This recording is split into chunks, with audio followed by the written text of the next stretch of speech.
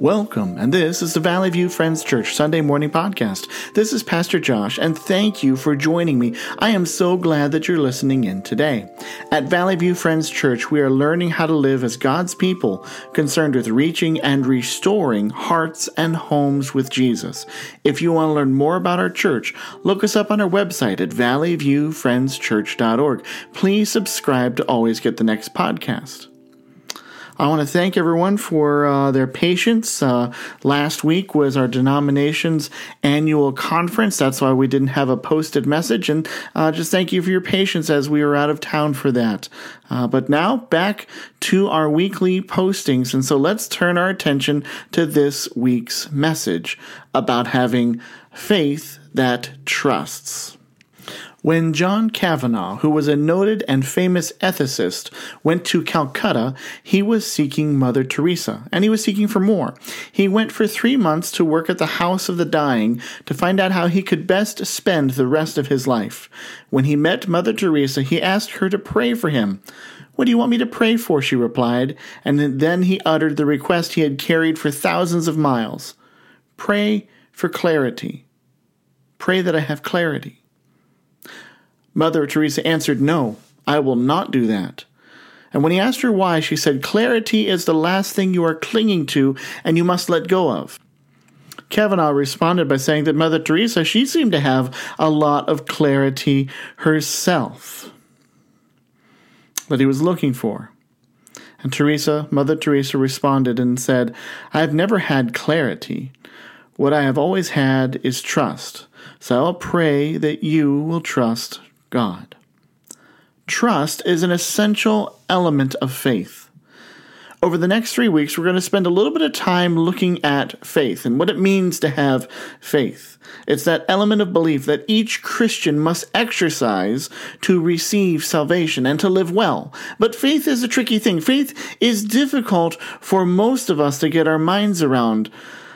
So let's think about faith for a moment. How would you define that word faith? What does it mean to you? And many people today would say faith is believing the unprovable.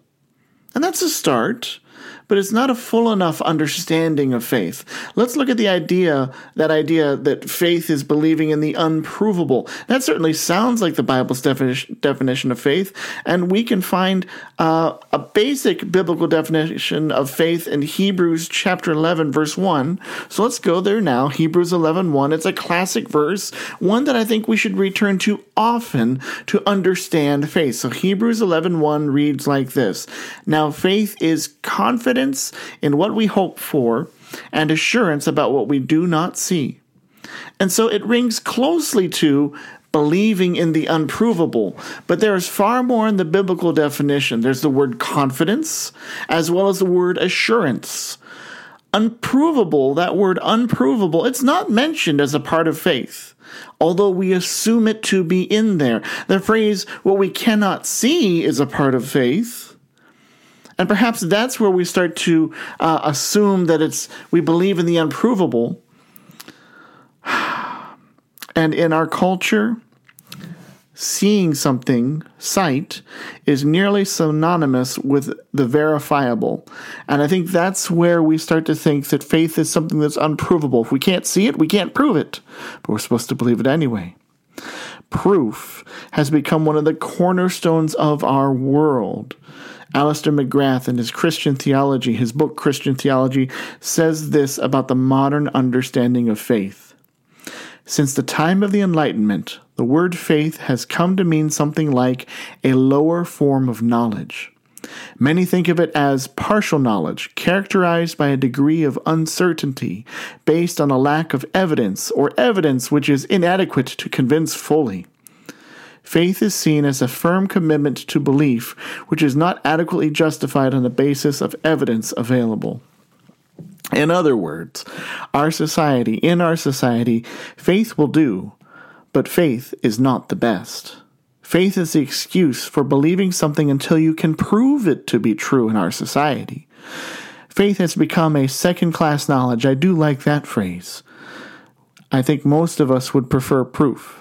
Heaven forbid we rely on faith when something is contrary to our knowledge, Society calls that type of person a fool.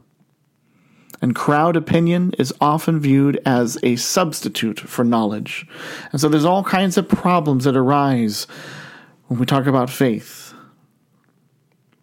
And it's a problem when we talk about faith as a lower form or second-class knowledge, as though faith should always be jettisoned when facts come along.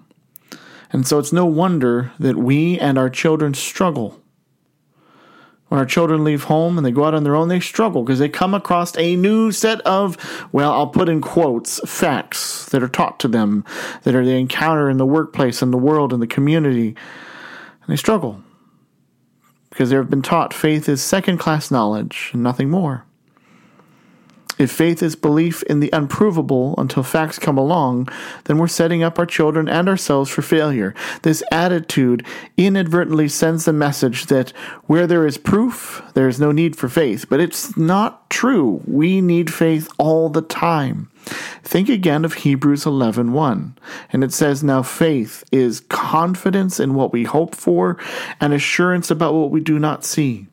Hebrews 11:1 tells us that Christian faith starts with realizing that we have limitations in what we can see. We have limitations, and so we need help. But despite those limitations, we are to have confidence in God and assurance of His promises. Thomas Aquinas, one of the church's great thinkers and philosophers, grabbed onto this idea. He understood that faith was necessary for understanding. He knew that there is much that we could understand with human reason and logic, but that the knowledge of God, it went way beyond our own comprehension. But to say that God goes beyond reason does not mean that God is unreasonable. It is that He is beyond our capabilities to fully understand and explain. For Aquinas, this is where faith came in. There reaches a point where we need help, and we need to engage an additional sense that transcends our natural abilities. Bernard of Clairvaux said this, "I believe though I do not comprehend, and I hold by faith what I cannot grasp in my mind." And that's what we're being asked to do with faith. And 2 Corinthians 5:7 tells us this, "We live by faith, not by sight." We need help. And I used this illustration about a year ago in one of my sermons. Think of a radio. Now, I'm not sure if anyone here still listens to the radio. You're listening to a podcast, but that's a little different from the old traditional radio. And most of the radios in the Walker household, they're missing something, the antenna. That little metal rod that extends like a telescope out of the top of the radio. That usually Seth, our son, broke them off when he was a little boy. He was fascinated with them. And sometimes I've broken them off because I tend to fidget with things. But our radios, all of them are missing their antennas. Now, our broken radios can still get some stations, but they work so much better with an antenna attached. And faith is the antenna that tunes us into the knowledge of God. Faith is a tool that helps us with what we cannot see on our own. Faith is like a set of glasses. I need glasses to see well. I can see without them, but everything's really blurry. If I only believed what I could see without glasses, my world would not have much belief in it. But those glasses, they help me to see all the more clearly. And faith is like a set of glasses. It helps me to see. It's a tool. Faith is not something to be proven or disproven. Faith is also not just a blind leap, though it might start with a step of, faith. Faith is the mechanism or the way, the tool that we can use to know God. Faith is our antenna, our window, our glasses, if you will, into the knowledge of God. We need to understand that. We need that broader concept of faith. Now, this week in my reading about faith, I came across a challenging question. It's a real simple one, and I think it bears for us to think about, especially when we understand faith as a tool for us to use so that we can see what's beyond our comprehension. The question goes like this. It's very simple. It says, what in your life right now requires faith? What in your life right now requires faith? Are you living a life that is all sure and provable? It's built on all that? What in your life requires belief beyond your comprehension? I suspect that most of us live in that which we can be sure of. And faith asks us to trust in what we cannot see. And it is this trusting aspect of faith that I want to spend a few moments on this morning. Once more, let's hear those words from Hebrews 11:1. Now faith is confidence in what we hope for and assurance about what we do not see. Words like confidence and assurance are words that require trust. George MacDonald says this, "To be trusted is a greater compliment than being loved." So to trust in God, wow, that is a great compliment to God, to say, Lord, we trust you. Stephen Covey writes this, "Trust is the glue of life. It is the most essential ingredient in effective communication. It is the foundational principle that holds all relationships together." Trust is critical to faith. But here's the thing. It's not probably, I can't think of anything else. Pain is the biggest enemy to trust. Anyone who has had to face great physical pain, anyone who's had to face a great ordeal, anyone who has had to face emotional pain or mental pain, they've had to ask the question, can I trust anymore? Anyone who's experienced that sort of pain deep down within them, that is beyond anything they ever thought they would feel, they ask the question, and I don't blame them. I've asked it myself. Can I trust God? Can I trust that somehow God is good despite the pain? Can I trust that what has happened to me can be turned by God into something for my good? Pain is the enemy of trust. It's okay to ask the questions, but at the end, we need to come around to the answer, yes, I will trust in God. Now, it's not easy. I refuse to simply explain away a person's pain to turn it into something trite. Your pain is real. But please consider putting your faith, your trust in God. Max Lucado writes this, "Faith is not the belief that God will do what you want. It is the belief that God will do what is right." For some of you listening right now, there's something you want. Please, will you trust that God will do what is right? Take that step of faith. Take that step of trust. Ernest Hemingway, an unlikely source, right? Says this: the best way to find out if you can trust someone is to trust them. And I would challenge you today to trust the Lord. And I want you to turn your attention to Proverbs chapter 3, verses 5 and 6. They read like this: "Trust in the Lord with all your heart, and lean not on your own understanding. In all your ways submit to him, and he will make your paths straight." You and I are asked to trust in God. It's important that we are to trust him, and we trust him before our paths are made straight. The text tells us that after we trust, after we submit to the Lord, he'll make our paths straight. But some of us are waiting for everything to get worked out in our life, all the pain to get fixed, all the questions to be answered before we trust with faith. It doesn't work like that. We trust first, and we let God work. I love a quote here that's from Eugene Peterson concerning faith, and it's a quote that tells us that trust must happen right now, not later. He says this: "The only opportunity you will ever have to live by faith is in the circumstances you are provided this very day. This house you live in, this family you find yourself in, this job you have been given, the weather conditions that prevail at this moment. We can only have right now to trust. It's not something that happens later. The only opportunity is now." And I'll say this: when you are willing to trust God, the Bible tells us that such trust will produce several good things in your life. I want to be careful. We don't trust to try to manipulate God and get what we want, but when we trust, there is fruit that grows from that trusting. And so I just want to list off real quickly and with some scripture 8 things that come about in the life of a believer when we trust, have a faith that trusts God. I'm just going to say the word of what it is and then read a scripture. And I'm going to trust that you'll dig into those scriptures to verify and to see that these things are a product of trust.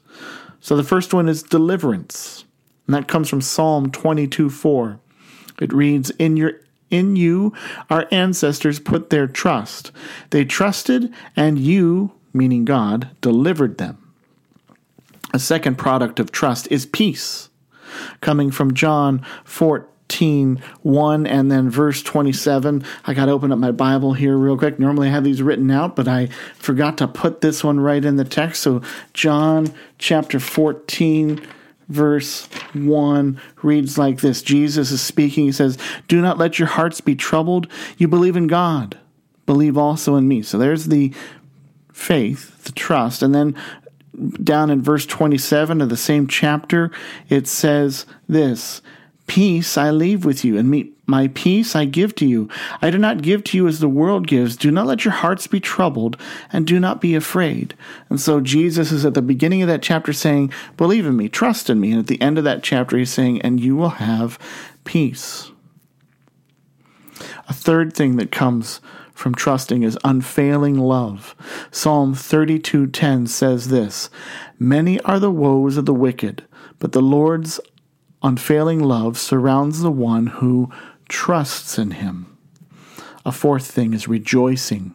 Psalm 33:21 says this, "In him our hearts rejoice, for we trust in his holy name." So we trust, and so therefore we can rejoice, is what we're being told.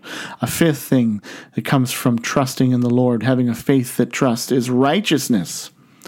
Genesis 15:6 says, "Abraham believed the Lord, and he credited it to him as righteousness." And Romans 4, verse 5 says this, "However, to the one who does not work but trusts God, who justifies the ungodly, their faith is credited as righteousness." I challenge you to read the bigger context. It doesn't mean just to not do any work, but to not try to work for salvation. The fifth thing, the fruit of trust, is blessing. Jeremiah 17:7 says this, "But blessed is the one who trusts the Lord, whose confidence is in him." Psalm 40, verse 4 says, "Blessed is the one who trusts in the Lord, who does not look to the proud, to those who turn aside to false gods." Seventh thing is trust removes fear. Psalm 56, verses 3 and 4 say this, "When I am afraid, I put my trust in you. In God, whose word I praise. In God I trust, and I am not afraid. What can mere mortals do to me?" And an eighth thing that trust brings about in the life of a believer, a gift, if you will, is the Holy Spirit. Romans 15:13 says this, "May the God of hope fill you with all joy and peace as you trust in him, so that you may overflow with the hope by the power of the Holy Spirit." So those are just a few benefits of living with a trusting faith. Will you do that? Will you trust the Lord, and we look forward to those benefits? Now, the Bible also warns against placing our trust elsewhere, and chiefly we can be tempted in three ways. To put our trust in human wisdom, to put our trust in human power, to put our trust in human experience. And there's a couple Bible verses I could share with you real quick to talk about some warnings about don't put your trust in different places other than the Lord. Proverbs 28:26 says this, "Those who trust in themselves are fools, but those who walk in wisdom are kept safe." Psalm 146 verse 3 says, "Do not put your trust in princes and human beings who cannot save." Proverbs 11:28 says, "Those who trust in their riches will fall, but the righteousness will thrive like a green leaf." So my question for you is, are you placing your trust in something else other than Jesus? Or are you just simply hesitant to put your trust in the Lord and to Jesus? I want to close with this story. I know it's a shorter message today. The story goes like this. There once lived a peasant on the island of Crete who deeply loved his life. He enjoyed tilling the soil, feeling the warm sun on his naked back as he worked the fields, and feeling the soil under his feet. He loved the planting, the harvesting, the very smell of nature. He loved his wife and his family and his friends, and he enjoyed being with them, eating together, drinking wine, talking, loving his family. And he loved especially Crete, his beautiful island. The earth, the sky, the sea, it was his. This was his home. One day, he sensed that death was near. What he feared was not what lay beyond, for he knew God's goodness and had lived a good life. No, he feared leaving Crete, his wife, his children, his friends, his home, and his land. Thus, as he prepared to die, he grasped in his right hand a few grains of soil from his beloved Crete, and he told his loved ones to bury him with it. He died, awoke, and found himself at heaven's gates, the soil still in his hand, and heaven's gate firmly barred against him. Eventually St. Peter emerged from the gates and spoke to him. You've lived a good life, and we've a place for you inside. But you cannot enter unless you drop that handful of soil. You cannot enter as you are now. The man was reluctant to drop the soil and protested, Why? Why must I let go of this soil? Indeed, I cannot. Whatever is inside those gates I have no knowledge of, but this soil I know. It is my life, my work, my wife, my kids. It is what I know and I love. It is Crete. Why should I let it go for something I know nothing about? Peter answered, When you get to heaven, you will know why. It is difficult to explain. I am asking you to trust, and trust that God can give you something better than a few grains of soil. But the man refused. In the end, silent and seemingly defeated, Peter left him, closing the large gates behind. Several minutes later, the gates opened a second time, and this time then from them emerged a young child. She did not try to coax the man into letting the soil go from his hand. She simply took his hand, and as she did it, it opened, and the soil from Crete spilled out to the ground. She led him through the gates. A shock awaited him as he entered heaven, and there before him lay all of Crete. Now, you might not like all the theology of that story. I'll admit it's not always all the best. We know that we get into heaven not by just being a good person, but by trusting in the sacrificial work of Jesus, by having faith in Christ. But I think there's something to learn from this story. Sometimes we trust what we know more than what is unseen. And there are a lot of people that are walking around in this world hanging on to the past, hanging on to what they know, hanging on to something. And perhaps you have something that you are desperately clinging on to, and you're terrified to let it go. Maybe it's a memory, maybe it's a family member. It could be any number of things that you're hanging on to. And God is asking you to stop carrying such a burden and to let go and to grab onto Him. Will you place your trust in Jesus instead of whatever it is you're trying to cling on to? Trust Christ. Let's pray. Lord Almighty, we confess that we are a people who prefer to walk by proof. Please help us to walk with you in faith.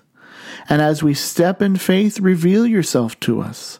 With each step, help us to grow in you. Lord, help us to be a trusting people, trusting in your goodness, in your wisdom, in your authority, even in the face of the struggles and fear of this world. Lord, I want to pray for the hurting person who's struggling to trust in you. Meet with them. Grow their faith. Lord, help them and us to let go of all that is keeping us from you. I pray this in Jesus' name. Amen.